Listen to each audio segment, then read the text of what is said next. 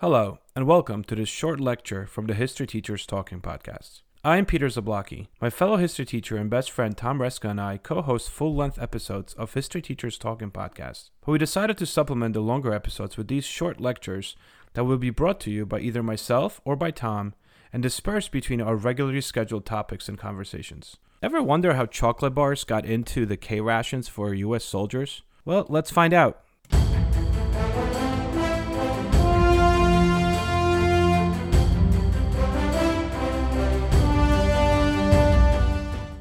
Military chocolate, or basically chocolate bars, have been a standard United States military ration since 1937. Today, military chocolate is given to soldiers as a basic field ration, really for two purposes. First, as a morale boost, and second, as a high-energy, pocket-sized emergency ration. Military chocolate rations are often made in special lots to military specifications for weight, size, and endurance. However, the majority of the chocolate that is produced and given to soldiers is made to this very day by the Hershey Company. Although packaged and molded differently, the candy bars that our soldiers get today are no different from normal store-bought bars and taste pretty much the same. However, that was not always the case. The real story of chocolate rations begins in 1937, where the United States Army approached the Hershey Company, the most famous American chocolate company, about creating a specifically designed bar just for its use as an emergency ration. According to Hershey's chief chemist, Sam Hinkle, the U.S. government approached him with four basic requests for this new military chocolate bar. It had to weigh 4 ounces, had to be high in energy, had to withstand high temperatures, and it had to taste a little better than a boiled potato. Now, the point of the matter was the Army didn't really want the bar to be so tasty that soldiers would eat it in non-emergency situations. After all, this was an emergency ration. The final product was called the D Ration Bar, a blend of chocolate, sugar, cocoa butter, skim milk powder, and oat flour. The actual mixture proved way too thick to move through the normal chocolate bar manufacturing setup that they had at Hershey plant in Pennsylvania. So each bar had to be packaged and packed into its own 4-ounce mold by hand. The taste, well, many soldiers said they would much rather have eaten the potato.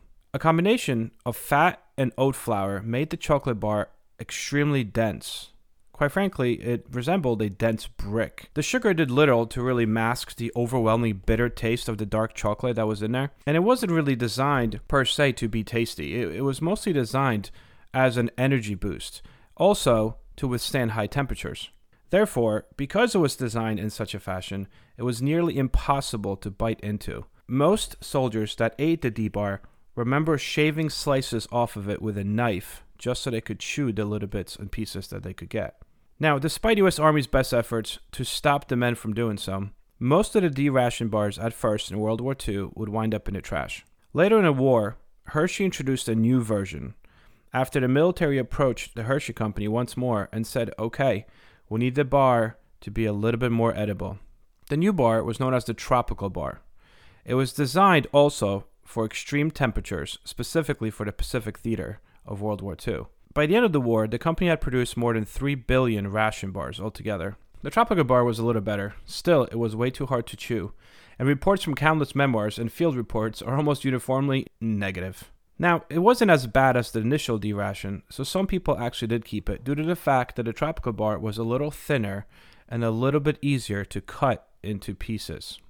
The idea behind the D-Day ration was the fact that it contained sugar, which is an easy way to pep up the troops, and also provided a quick burst of energy. Along with the D-rations, all soldiers in World War II also received K-ration packs. These were devised more as a meal replacement and not sustenance snacks like the D-rations.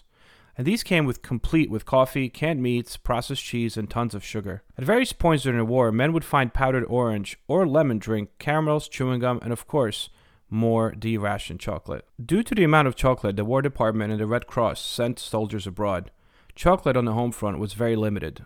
Many magazine advertisements of the time asked civilians for wartime cooperation and understanding, as chocolate became an integral part of the war effort. In addition to chocolate, Hershey also produced parts for naval anti-aircraft guns, and the company wasn't the only food titan in the area that joined nationwide war efforts to support American troops. Heinz created self-heating cans that could be lit with a cigarette. Kellogg supplied K-rations for soldiers' breakfasts. Since we're on the topic of World War II rations, might as well talk about some of the other food real quick that were invented or paid for by the U.S. military. From instant coffee to Cheetos, packaged cookies, and energy bars, the U.S. military helped invent many of the snacks that Americans love to eat today. Cheetos, for instance, are made possible by the dehydration process the military worked on to remove the water from cheese. That gave cheese both longer shelf life and made it lighter to transport to troops overseas. The military created freeze-dried foods for NASA. These are cubes that were basically a precursor to the modern energy bar. However, the NASA astronauts were pretty much done with eating them, so the military searched for a way to make rations more palatable. Military scientists discovered that pet food companies were working on a way to make the water level low enough in the food to prevent bacteria and fungi from being produced, therefore making the food safe. Once they figured that out, they were able to keep foods moist and chewy enough at room temperature and with regular packaging. That tactic is used to this day in energy bars, but also in bakery aisle as well. If you go into a grocery store, you can see moist and chewy cookies. These are all the same technique that comes out of military research. In 1943, the military also adopted a candy-coated chocolate snack found in Europe that service members could carry around in their pockets without the chocolate immediately melting. And that's how M&M's candies were born. Today, some of the biggest military contractors continue to search for the perfect meltless chocolate that will be able to withstand extreme temperatures.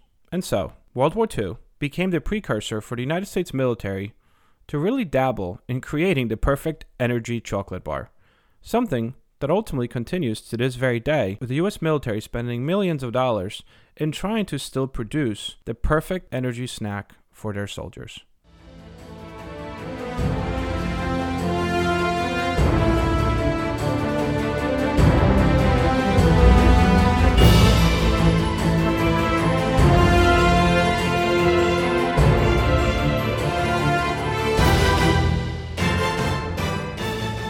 I hope everyone enjoyed our podcast, and if you would like to email us, you can do so at historyteacherspodcast@gmail.com.